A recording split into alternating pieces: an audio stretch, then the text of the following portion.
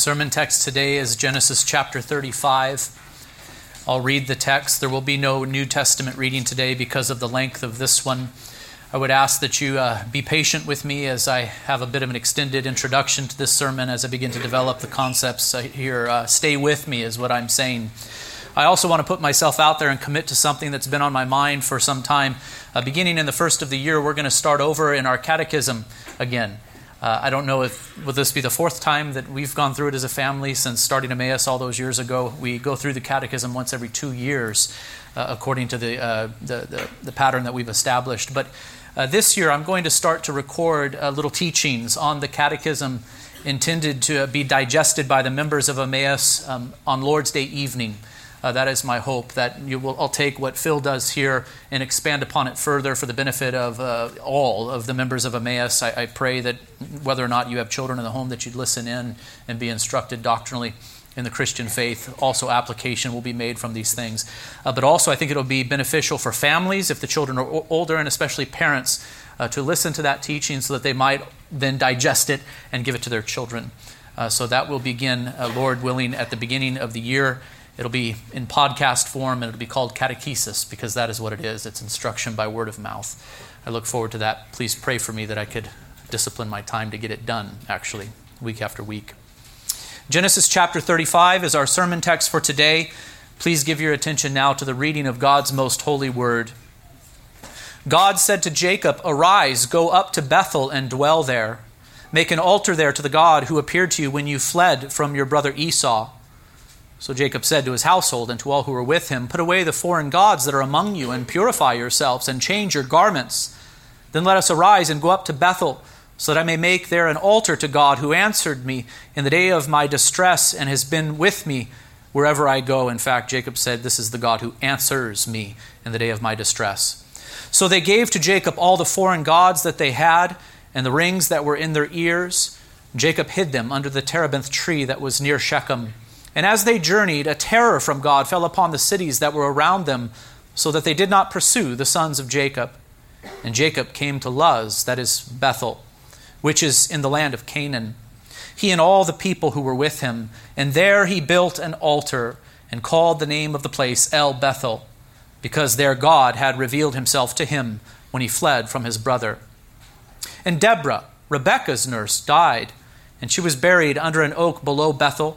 So he called its name Elon Bakuth. God appeared to Jacob again when he came from Padan Aram and blessed him. And God said to him, "Your name is Jacob. No longer shall your name be called Jacob, but Israel shall be your name." So he called his name Israel. And God said to him, "I am God Almighty. Be fruitful and multiply. A nation and a company of nations shall come from you, and kings shall come from your own body. The land that I gave to Abraham and Isaac I will give to you, and I will give the land to your offspring after you." Then God went up from him in the place where he had spoken with him. And Jacob set up a pillar in the place where he had spoken with him, a pillar of stone. He poured out a drink offering on it and poured oil on it. So Jacob called the name of the place where God had spoken with him Bethel. Then they journeyed from Bethel.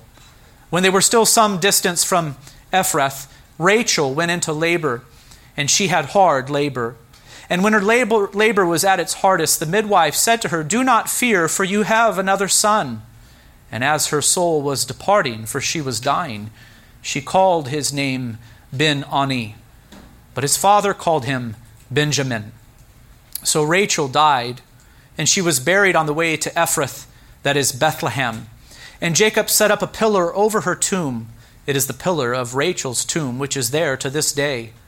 Israel journeyed on and pitched his tent beyond the tower of Eder.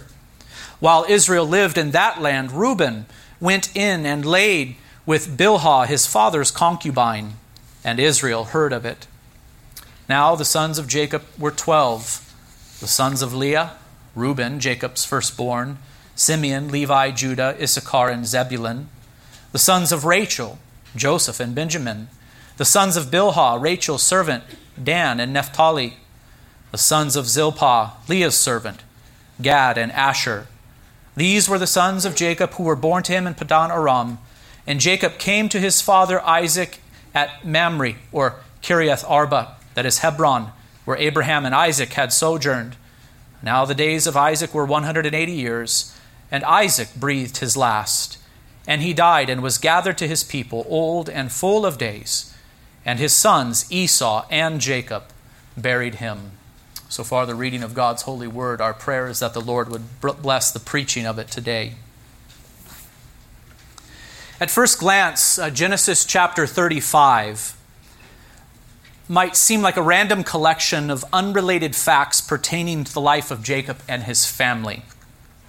It does feel that way, doesn't it? As you read the text, we kind of skip from one thing to the next, and it's just this collection of little stories, of little facts regarding Jacob and his family. But upon closer examination, we find that this chapter follows a pattern already established in the book of Genesis. It brings the section which began at 25:19 concerning the descendants of Isaac to a conclusion, while at the same time preparing the reader for what will follow. So Genesis 35, when considered structurally, and when compared to the structure of Genesis that came before it, it functions like a hinge. It closes the previous section and begins to open the next section up to us. I do want to remind you that after the prologue of Genesis 1:1 through 2:3, the book of Genesis is divided into 10 sections. Each of these 10 sections begins with the phrase, "These are the generations of," or something close to that. For example, Genesis 2:4 says, "These are the generations of the heavens and the earth when they were created." 4:1 says, "This is the book of the generations of Adam." Genesis 6:9 says, "These are the generations of Noah," etc., etc. After each of these introductory headings, we find a record of the offspring of the figure that was named in that introduction. The offspring of the heavens and the earth, the offspring of Adam, of Noah, the sons of Noah, Shem, Terah, Ishmael, and Isaac. Notice that in chapter 36, if you look ahead just a little bit in the Bible, you will see that we will come to consider the generations of Esau. There his genealogy is set before us in chapter 36. And then beginning in chapter 37:2, we will consider the generations of Jacob, which will bring the book of Genesis to a conclusion as we consider his descendants. And a particular emphasis is given to the life of Joseph. And so Genesis 35 is very important in that it brings the 8th section of the book of Genesis, that is the one that tells of the generations of Isaac, to a conclusion, while also preparing us for what will follow, namely a prolonged consideration of the sons of Jacob with special attention given to Joseph, through whom the nation of Israel would be preserved in the world. That really is, I think, my very favorite part of the book of Genesis, by the way, the story of the life of Joseph and how he goes down into Egypt and makes a way for the preservation of Israel there. The story of the generations of Isaac began in 25:19. His two sons, Esau and Jacob, were the main characters in that story. I'm not going to repeat the whole story in detail, for we've been considering it for some time now. But in brief, Jacob and Esau were twins. It was revealed to their mother that while they were still in the womb, that contrary to the way of the world, the older would serve the younger. Jacob, the younger, was to have the birthright and the blessing, and not Esau, the older. Even more significant, Jacob would be the one to receive the promises of God that were given first to Abraham and to Isaac. They would be given to him and not to Esau. Jacob would be blessed of the Lord, and he would be a blessing. He would become a great nation. He would possess the land of Canaan, and through him all the families of the earth would be blessed. These promises were given to Jacob time and time again. We have heard them restated over and over again. The Lord coming to Jacob and reassuring him, these promises are going to be fulfilled in and through you and your offspring. And one thing was made very clear: these promises were given to him not because he was deserving, but by the grace of God alone. For what did we learn of Jacob? He was a deceptive, self-serving, and manipulative individual at the start, but God pursued him, he called him, and he changed him in the course of time. These changes took place within Jacob through suffering, didn't they? As a consequence of his deceitful behavior towards his father and brother, he was driven away into exile. And while in exile, he was given a taste of his own medicine. He himself was deceived by his uncle named Laban. He served him like a slave for many years. But God was faithful to call Jacob back to the land that was promised to him. God preserved him. God graciously wrestled with him so as to humble him further, bringing him to a place of deeper dependence upon him. And so in chapters 33 through 35, we find an account of Jacob entering back into the land of Canaan. In 36, we will learn that Esau would leave Canaan for what would become Edom in the hill country of Seir. And so here is the narrative. Here is the story recounted for you. And I say all of this to you by way of introduction, not so that you might win at Bible trivia. I hope that you win at Bible trivia. That would be wonderful. How many sections is the book of Genesis broken into after the prologue of chapters 1 and 2? We say 10. You've won at Bible trivia. That is wonderful. But instead, I say this to you in hopes that we not lose sight of the big picture of the story of Genesis, which is in fact the beginning of the story of our redemption that is told in the Bible as a whole. It is so easy when studying the book of Genesis to have this myopic view on these individual stories. We get really caught up in them, don't we? We love to learn about Abraham and everything that he did, his strengths and his weaknesses, and Isaac and Jacob and Joseph. These are wonderful stories that we teach to our children, and we should. But there is a danger in focusing so intensely upon these stories. We lose the big picture if we're not careful.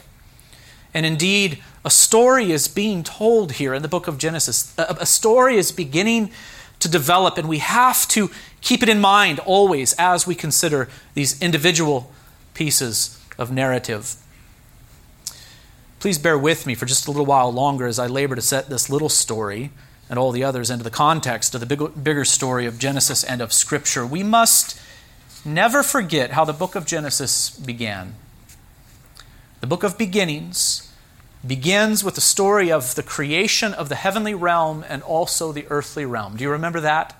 It seems like a long time ago that we were considering those chapters. It's there we learned that God's purpose for creating the earth was to make it a place suitable for human habitation. He created the heavenly realm in the beginning. That is the place where the glory of God is manifest along with the angels. And He created the earthly realm. And why did He create the earthly realm as He did? He formed it out of an unformed thing into a formed thing, a place that was orderly, so that it might be a place where man could dwell. It's a place suitable for human habitation. Not only that, but it was to be a place where man would commune with God. Adam and Eve were created by God, and they were placed within Eden, and there they walked with God. There they were to worship and serve Him. There they were to work for 6 days and rest and worship on the seventh in hopes that they would enter into eternal rest. They were to expand that garden paradise. There they were to multiply, living in personal, entire, exact, and perpetual obedience to their Maker. What then was the original creation? What was it? We have observed that it was a temple or a sanctuary where man communed with God. We might also say that the original creation was a kingdom. To have a kingdom, you must have land, you must have citizens, and a king. And in Eden, all three were present. There was a land that was formed for human habitation. In particular, the Garden of Eden was made by God. There were citizens in that land, Adam and Eve, and there was a king. God Himself was the king of that place. Adam also had a kingly role to play, but only as a vice-regent living under the supreme authority of the King of Kings and Lord of Lords. And so this is the picture that Genesis 2:4 through 25 paints. It describes the original creation as a holy kingdom. It describes Eden as a sanctuary where our first parents enjoyed communion with God. There they walked with God, and God communed with them. There was intimacy of relationship between God and man through that covenantal relationship that was established. But we must not forget Genesis chapter 3. For Genesis 3 explains to us why we do not live in a world that is all kingdom of God and all sanctuary of God. Far from it. We live in a world that is fallen and tainted by sin. I do not need to convince you that we do not live in the world that Genesis 2 describes, do you? You know it. You see it every day. You see it in yourself even. We live in a world that is filled with the hatred of God, sin, suffering, and this thing called death. Those opening chapters of Genesis, brothers and sisters, must not be forgotten. For they tell us of God's original design. They tell us of His original offer, that is life eternal through obedience. And they also tell us of the rejection of that offer in Adam's rebellion. The kingdom of God was offered to Adam and to Eve and through their obedience to all their posterity, but it was rejected, friends. It was rejected by Him. Instead of honoring God as the King of Kings and Lord of Lords, Adam listened to another voice. He honored that voice instead. He even decided to set himself up as supreme king. You say, what does this have to do with Genesis 35? Sounds like a strange introduction, doesn't it, to this passage? What does this have to do with Genesis 35? And the answer is everything. It has everything to do with Genesis chapter 35. The stories of Genesis 1 through 3 are the backdrop to these stories that we have been considering and are considering and will continue to consider. You will not be able to make sense of the promises made to Abraham, Isaac, and Jacob, nor of the significance of Jacob and his family entering the land that was promised to them to worship with God without the backdrop of Genesis chapters 1 through 3. Here is really the question that I'm asking. What was God up to when He called Abraham out of Ur and promised to bless him, to make His name great, and to bless the nations of the earth through him? What was God up to when He promised to make Abraham into a great multitude, into nations and kings? What was God up to when He promised to give Abraham land? What was God up to when He gave those same promises to Abraham's chosen offspring, Isaac and then Jacob? Was He only concerned to bless those men and their families? Was that His objective? Was that His concern? Was that what He was up to? To bless those men and their families only? Was He only concerned with their immediate offspring or with that nation that would eventually be born from them? Or was this the start of something much larger? Of course, my view is this, and it's what the Scriptures teach most clearly. God was up to something much bigger than this. The answer is that God was beginning in those days, in the days of Abraham, Isaac, and Jacob, in the days where those promises were first made to them, He was beginning to provide a way of salvation for the world. He was beginning to recover what was lost in the sin of Adam. These stories regarding Abraham, Isaac, and Jacob are among the first of God's initiatives to take back that which was stolen by the evil one. Here in Genesis, we find the beginning of God's redemption.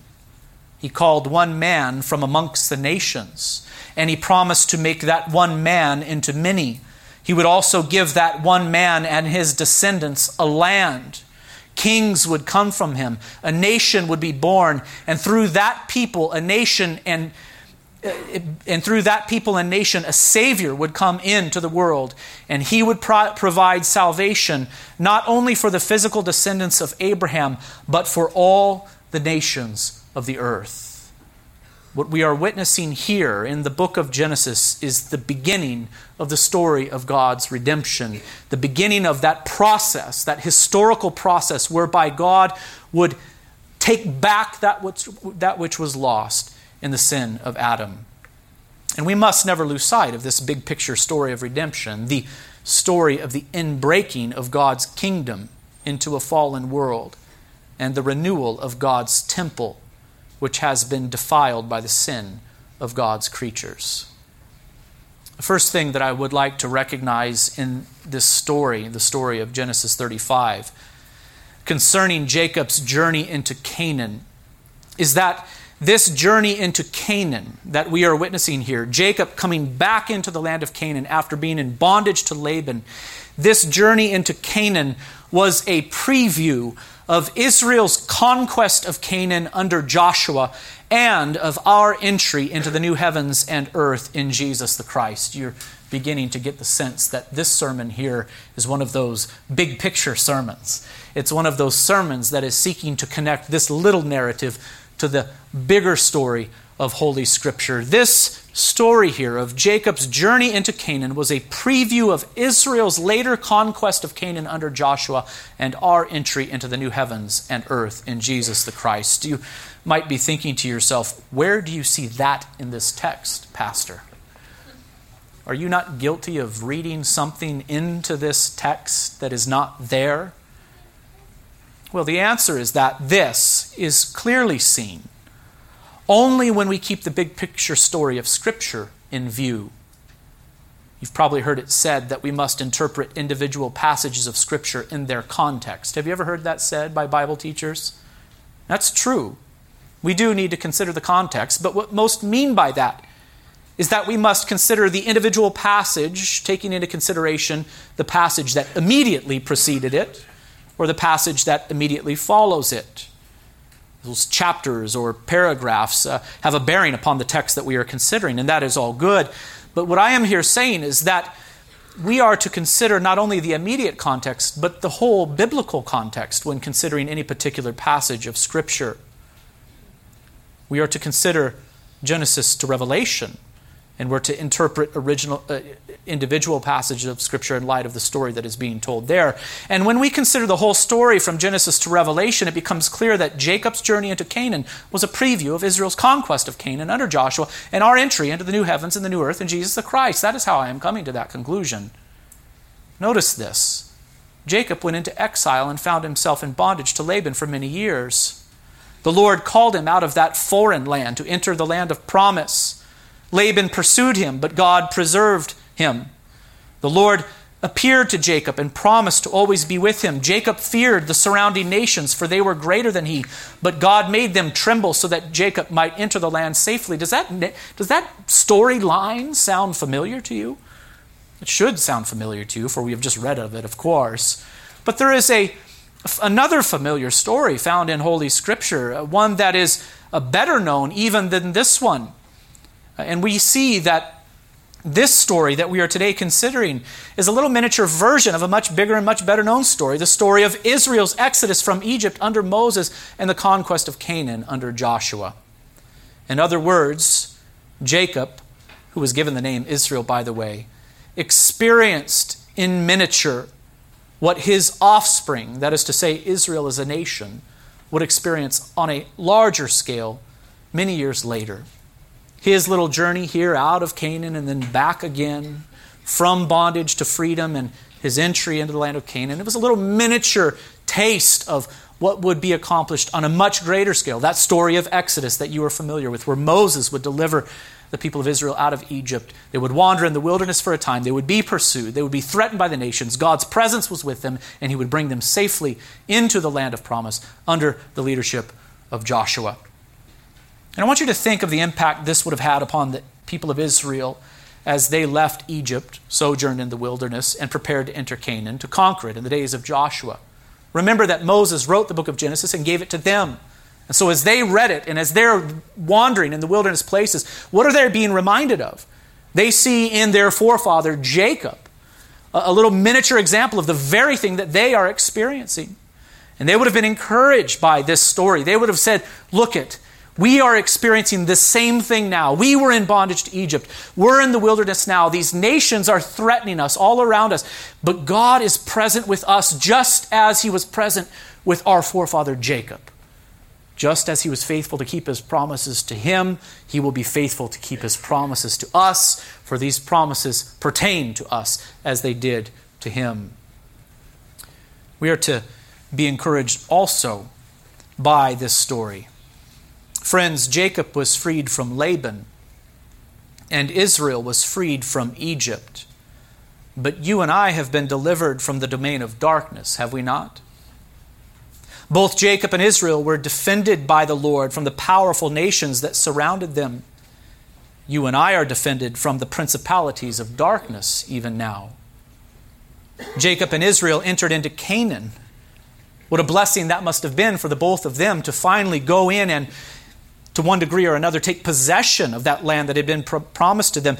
But you and I, if we are in Christ, will be brought safely into the new heavens and earth through faith in Jesus, who is the Christ. We are to trust in Him, therefore. We are to cling to Him. We are to be found in Him.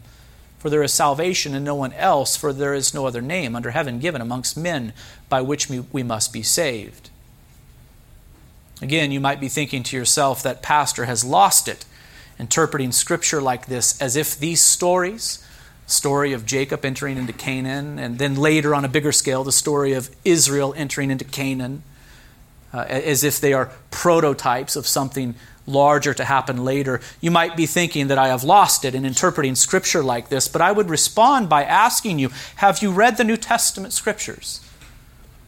For this is how they interpret the Old Testament stories that we are now considering. Do you remember how Jesus spoke to the men at Emmaus? And beginning with Moses and the prophets, He interpreted them in all the Scriptures, the things concerning who? Himself.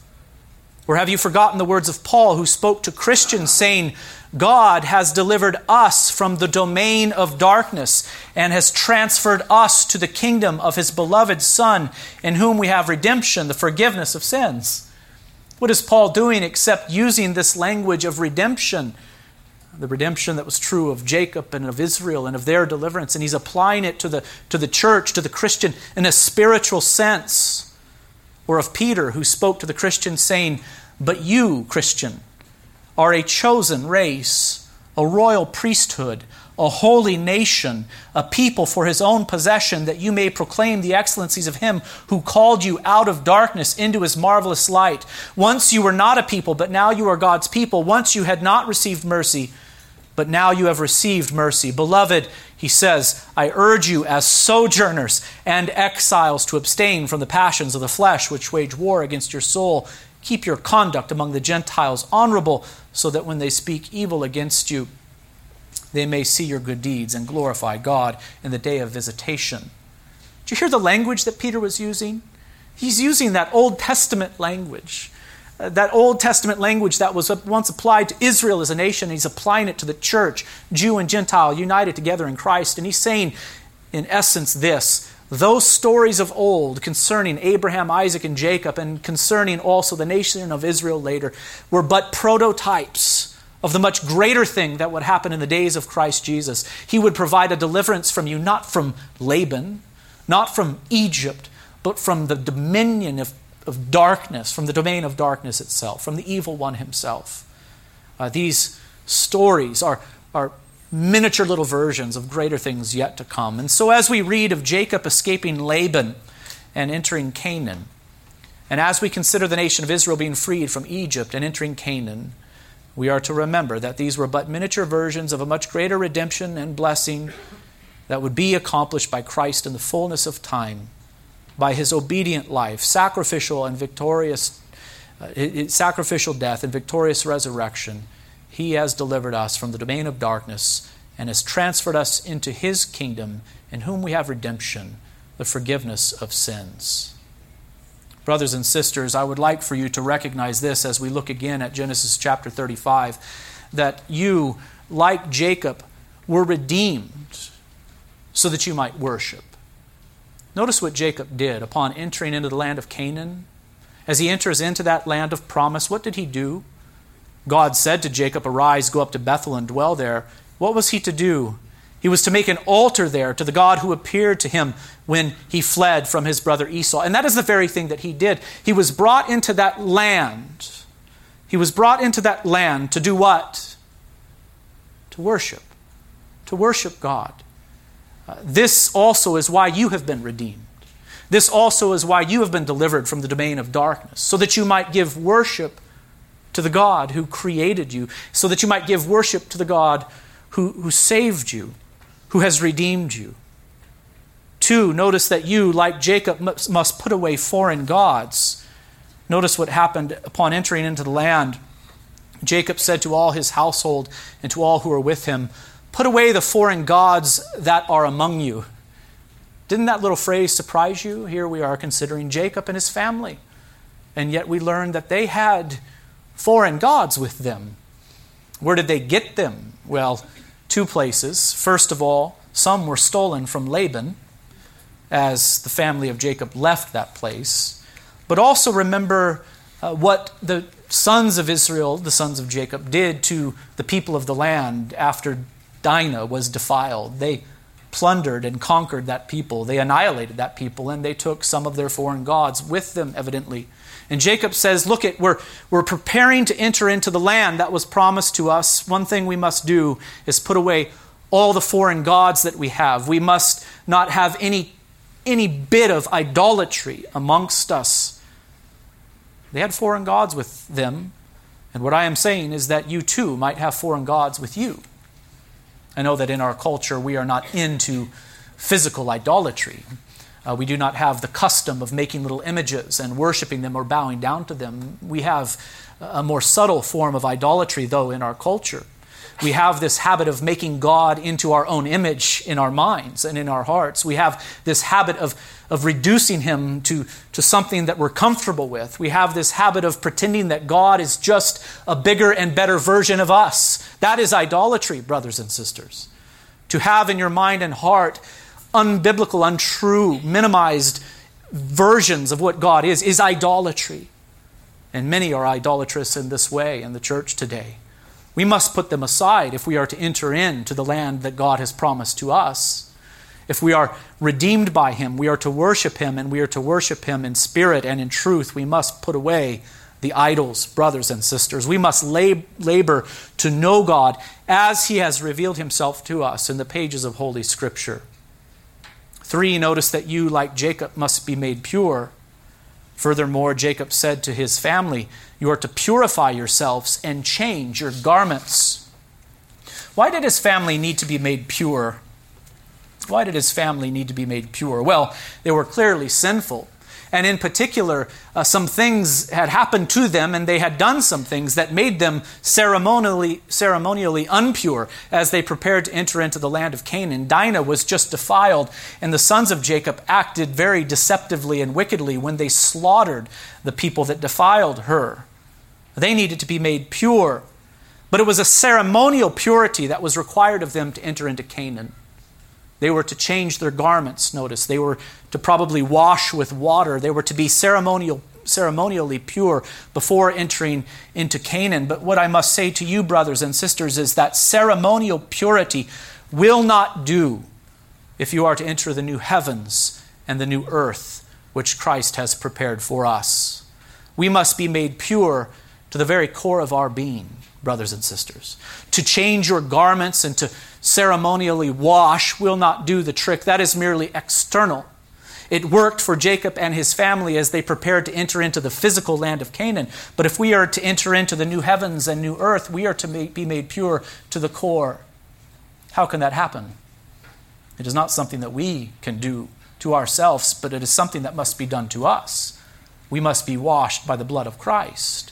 We must be clothed with his righteousness. We must have his righteousness imputed to us.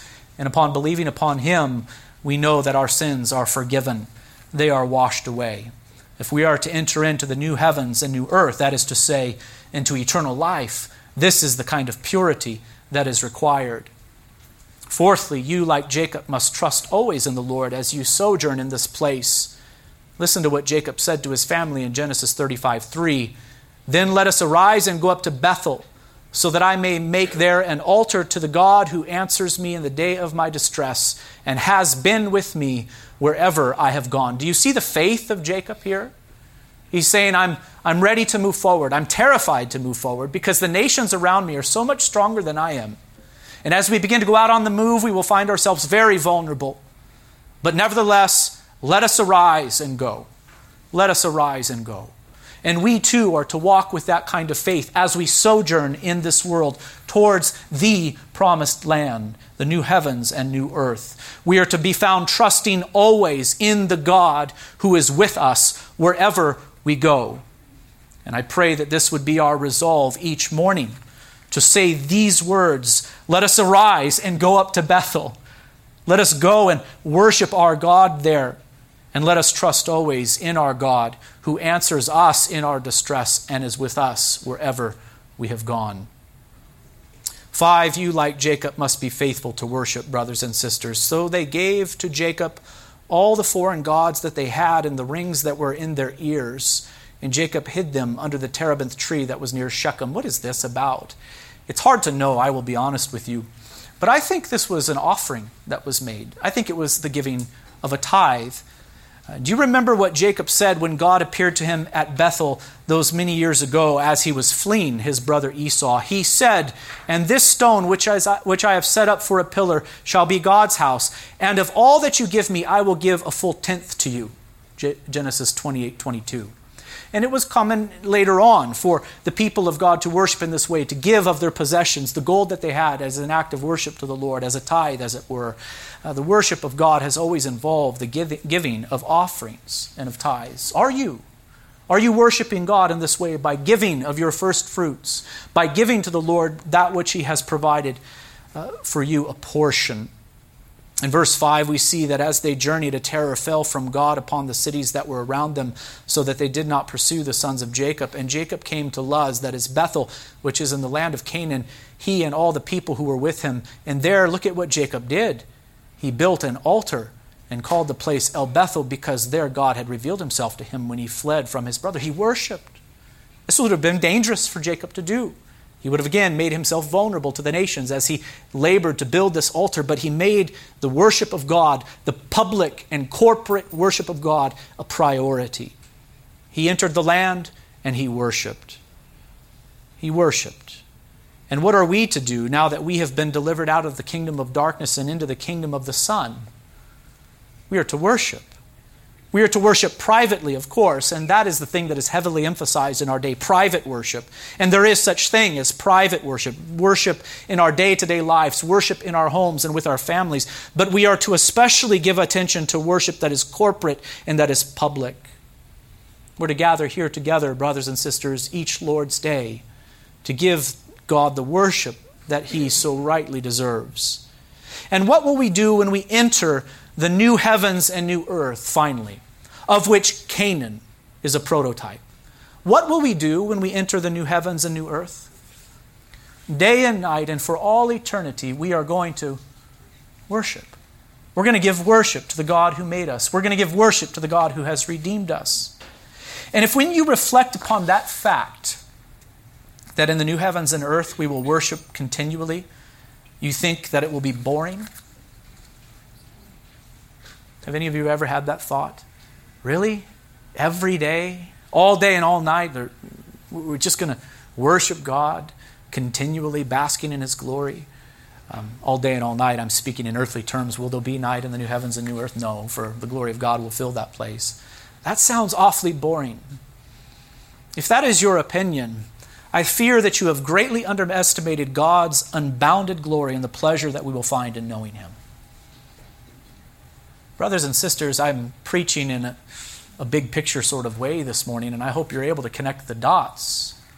But what I am saying to you is that when God made Adam and Eve, He made them for this purpose, that they might dwell forever in His sanctuary and give worship to His name, living in perpetual obedience to Him.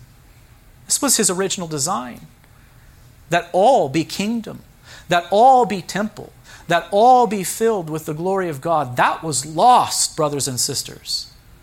And what do we see here in Jacob entering into the land of Canaan and later Israel entering into Canaan, except the beginning of the story of God regaining all of that for us? His goal is not Jacob in Canaan. His goal was not the nation of Israel in Canaan. His goal is His people, Jew and Gentiles, all of His elect, gathered together in the new heavens and new earth. Do you remember the book of Revelation that we studied not long ago?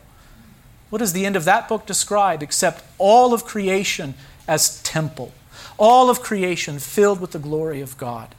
And if we were made in the beginning for that purpose, to worship God continually, how can you, for even a moment, think that will be unsatisfying to us to worship God day and night? No, you will be most satisfied then For that is the purpose for which you were created in the beginning, to know God and to be known by him and to dwell in his presence and to give him the praise that he so rightly deserves. Never will you be more full, that in that day when you see God face to face and you worship him night and day, earthly speaking. The second observation that I would like to make about Genesis 35 is that Jacob's journey into Canaan was clearly not an entry into the final state. That is a way of me saying this is obviously not the end of the story. In other words, though his entry into Canaan was a significant step forward in the accomplishment of God's plan of redemption, it was not the final step. And in yet other words, though in this story we are beginning to see the formation of a kingdom. Do you see it? Can you see that there is a kingdom that is beginning to be formed here in Genesis chapter 35, the kingdom of Israel? The arrival of God's consummated kingdom was clearly not yet. It's not even close to being here. Notice a few things about this, and this point will be much shorter than the first one. Notice that there are nations in the world who would do Israel harm were it not for God causing a terror to fall upon them. Verse 5. Is everything God's kingdom here in Genesis 35? No. A kingdom is beginning to be formed, but the kingdoms of the earth hate God, and they hate the people of God. When God's kingdom is consummated, that is, when the new heavens and earth are ushered in, no such kingdoms will exist in the world. All will be God's kingdom. All will be God's temple. See Revelation chapters 21 and 22. Notice also that the pain of death still plagued Israel. Verse 8, and Deborah, Rebekah's nurse, died, and she was buried under an oak below Bethel. So he called its name Allon Bachuth. Genesis 35:8. How Deborah, follow with me here, who was the nurse of Rebekah, Jacob's mother, came to be with the clan of Jacob, we do not know. All of a sudden, she just kind of appears out of nowhere, and it is her death that is mentioned to us. Perhaps she joined Jacob when she heard that he was re-entering the land. And why Genesis tells us of Deborah's death and not Rebekah's, Jacob's mother's, it's kind of mysterious. Perhaps it has to do with Rebekah's sin in suggesting the deceit of her husband Isaac when the blessing was stolen from Esau and given to Jacob those many years earlier. It's as if Deborah, the nurse, was highly esteemed, but Rebekah not so much. Her death is mentioned here. Not only are we told of Deborah's death, but also of Rachel's a little later in the text. Rachel, remember, was the beloved wife of Jacob, the favorite of the four. Verse 16, then they journeyed from Bethel when they were still some distance from Ephrath. Rachel went into labor. This is a very sad story, isn't it? And she had hard labor. And this was very common in those days, by the way, much more common than it is today. And when her labor was at its hardest, the midwife said, do not fear, for you have another son. And as her soul was departing, for she was dying, she called his name Ben-Ani, but his father called him Benjamin. So Rachel died, and she was buried on the way to Ephrath, that is Bethlehem. And Jacob set up a pillar over her tomb. It is the pillar of Rachel's tomb, which is there to this day. This is what Moses is saying to the people of Israel. Israel journeyed on and pitched his tent beyond the Tower of Eder. And so ironically, Rachel had years earlier spoken to Jacob in this way. This was before she had any children, saying, give me children or I shall die. Genesis 30, verse 1. Rachel gave birth to one child and named his name Joseph. And after bearing Joseph, she said this, may the Lord add to me another son. Genesis 30, 24. And so both of her sayings came true, didn't they? She died in the process of giving birth to her second son. She, in her anguish and grief, named him Ben-Ani, meaning son of sorrow. But Jacob called him Benjamin, meaning son of the right hand, which was a much more positive name, given that the right hand signifies strength. It is also in this passage that the death of Isaac is reported to us. There we read, and Jacob came to his father Isaac and Mamre at Kiriath Arba, that is Hebron, where Abraham and Isaac had sojourned. Now the days of Isaac were 180 years, and Isaac breathed his last, and he died and was gathered to his people, old and full of days, and his sons Esau and Jacob buried him. So this reference to Isaac's death brings this section concerning the generations of Isaac to a conclusion. Notice that both Jacob, the elect son, and Esau, the non-elect son, came together to bury Isaac. The same was true of the burial of Abraham, remember. Both Isaac and Ishmael were there to bury Abraham. So these brothers who were divided came back together again in both instances to bury their fathers. And I cannot help but think that this is meant to communicate in some way the fact that in and through these men and their elect descendants, blessings would come to all the nations of the earth. In due time and through the chosen offspring of Abraham, the middle wall of hostility would be broken down and the two peoples would become one through faith in the Christ who would come from their loins. So here the elect sons, Isaac and Jacob, bury their fathers, but the non-elect line also, Ishmael and Esau, they come together to give honor to their chosen fathers. But the point that I am making here is that as significant as Jacob's entry into Canaan was in the history of redemption, it is not the final step, for it is not the final state that is ushered in, not even close. Why? Death still plagues the people of Israel. Here Jacob is entering into Canaan, a wonderful step forward in the advancement of God's plans of redemption, but death still plagues the people of Israel. In the new heavens and earth, when the kingdom of God is here in full, here is what we are told. Then the dwelling place of God will be with man, Revelation 21, 3 through 4. He will dwell with them, and they will be his people, and God himself will be with them as their God. He will wipe away every tear from their eyes, and death shall be no more. Neither shall there be mourning, nor crying, nor pain any more, for the former things have passed away. Brothers and sisters, I think it is right for us to long for this day. It is right for us to long for the new heavens and the new earth, and that day when death is no more, neither mourning, nor crying, nor pain. But I think it is also important for us to square with the reality that we are not there yet. I think Christians get themselves into a lot of trouble when they get ahead of themselves in regards to God's plan of redemption and the progress of it. If we have an overrealized eschatology, to use theological terms, it causes problems for us. If we live pretending as if some of those things that are going to be true in the future are here now, as if God's will for us is that we never suffer, as if God's will for us is that we never be sick, that we always be prosperous, that will be true then, but it is not true now, brothers and sisters. And so we must square with that reality that we are not yet in the final state. We are not yet in the new heavens and new earth. The kingdom of God is not yet here in fullness. We long for that day. And it is good that we long for it, but we must live within this world sober-minded, realizing that for us, we as sojourners, we're going to experience suffering in this world. But God is with us. Just as God was with Jacob, just as God was with Israel, so too God is with us to sustain us as we struggle in this world. Sometimes badly, He will be with us to comfort us and to preserve us to the end. Not only were there still enemies of God in the world in the days of Jacob, and not only were the people of Israel still plagued by death, they were also plagued by sin still. It is here that we learn that Reuben, the firstborn of Jacob's son, did a most terrible thing. Verse 22, while Israel lived in that land, Reuben went and lay with Bilhah, his father's concubine, and Israel heard of it. That's wicked, isn't it? Reuben was hypocritical, for he did something similar to what Shechem had done to his sister Dinah earlier, which the sons of Jacob condemned. It seems that Reuben, the firstborn of Jacob's sons, was interested in usurping his father's authority somehow.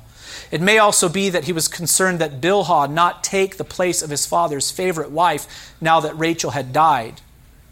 Reuben wanted his mother and his little clan within a clan to have the privileged position. Whatever the rationale was for this thing that Reuben did, it was a very wicked thing. All agree upon that. And the text simply says that Israel, that is Jacob, heard of it. It doesn't say that Jacob did anything about it. And this has become typical of Jacob, right? He kind of hears of things and then he's passive. He's inappropriately content with whatever has happened. He's not enraged as he should be. And so far from being free from sin, as we will be in the new heavens and earth, Israel is still plagued by sin. There is sin in Israel's camp. And the family of Israel, the family of Jacob, is terribly divided. Notice that when the sons of Jacob are listed in verses 23 through 26, they are not listed from oldest to youngest, but they are listed according to their factions. That is how they are portrayed to us. First, the sons of Leah, and then the sons of Rachel, and then after that, the sons of Bilhah and Zilpah. Israel's camp is divided. And this will become important as the narrative continues to unfold, for it will be the jealousy and division amongst the sons of Jacob that led to Joseph's bondage in Egypt and the eventual salvation of Israel through him. Brothers and sisters, as the people of God living this side of glory, we will encounter opposition. We will suffer and experience times of mourning, and we will have to do battle with sin and its consequences. We simply need to prepare for it, to square with it, and we must not grow weary in the fight. In the days of Jacob, the kingdom of God was beginning to be prefigured, and the people of God struggled with these things. Now that the Christ has come, we are living in God's inaugurated kingdom. It is here, but not in full. We have the victory in Christ Jesus, and we have tasted of the glory to come, but we still live in a fallen world with pressures and heartaches of many kinds. We must persevere until the kingdom of God is consummated, when Christ returns to make all things new. The third and final observation of Genesis 35 will be very brief, and it is this. In Genesis 35, Jacob is again encouraged with the promises of God, his eyes directed to the future fulfillment of the promises made to Abraham and Isaac before him. He's encouraged as a sojourner, and his eyes are directed forward. Look forward, Jacob. Here you are entering into Canaan, but I still have work to do, Jacob. I'm still going to do greater things in the future in and through you and in and through your people. In verse 9 we read, God appeared to Jacob again when he came from Padan Aram and blessed him. And God said to him, your name is Jacob. No longer shall your name be called Jacob, but Israel shall be your name. Doesn't this sound familiar? These things are being restated to Jacob. They are not new.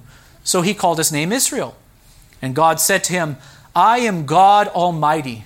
What an appropriate name for God to be emphasized here, given the circumstances. I am God Almighty. Be fruitful and multiply. Isn't that what God said to Adam and Eve in the garden? Make the connection, brothers and sisters.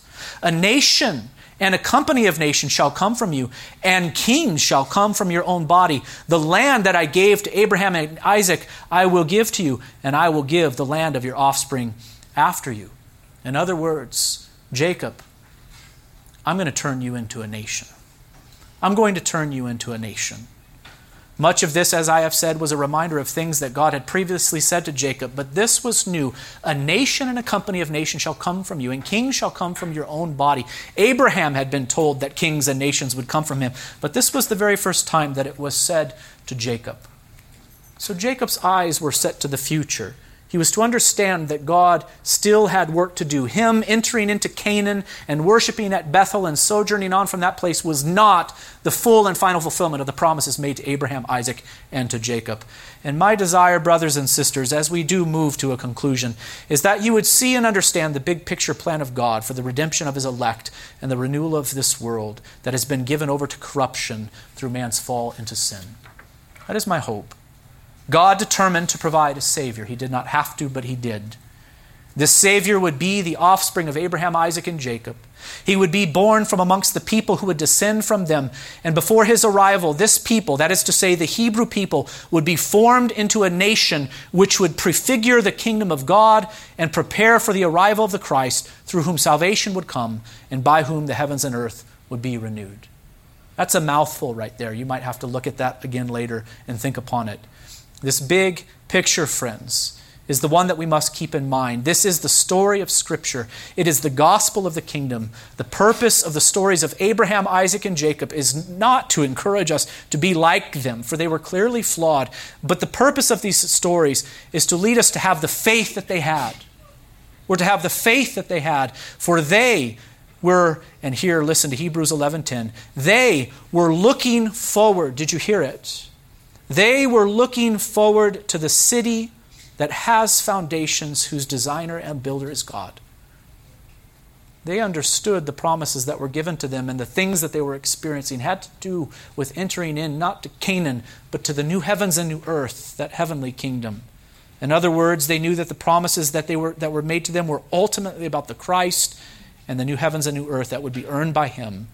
Hebrews 11:13 says, these, referring to the patriarchs, all died in faith, not having received the things promised, but having seen them and greeted them from afar, and having acknowledged that they were strangers and exiles on the earth. For people who speak thus make it clear that they are seeking a homeland. But if they had been thinking of that land from which they had gone out, they would have had opportunity to return. But listen to this, brothers and sisters. But as it is, they desire a better country, that is, a heavenly one.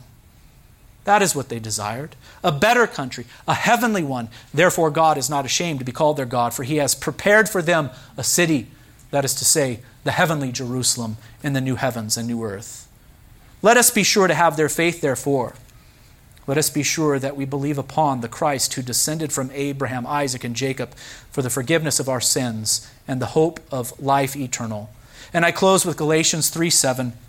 Know then that it is those who are the sons of Abraham. It is those of faith who are the sons of Abraham. And the Scripture, foreseeing that God would justify the Gentiles by faith, preached the gospel before to Abraham, saying, in you shall all the nations be blessed. So then, those who are of faith are blessed along with Abraham, the man of faith. Let's bow together for a word of prayer. Father, we pray that you would give us comprehension, that we would know the story of Scripture. The story of Scripture being much more than a collection of stories pertaining to the lives of your people as if they are moral examples for us and nothing more. Far from it. These men were flawed, and yet you called them out of the world so that you might use them to accomplish your purposes. You gave them promises, and they understood what those promises were about. Lord, may we have the same understanding. Father, we thank you for Christ Jesus, who came from amongst the Jewish people to live for us and to die for us and to rise victoriously and to ascend to power. We thank you for Him and all that He has accomplished and all that He has earned, not only our personal salvation, but the redemption of all things in heaven and on earth.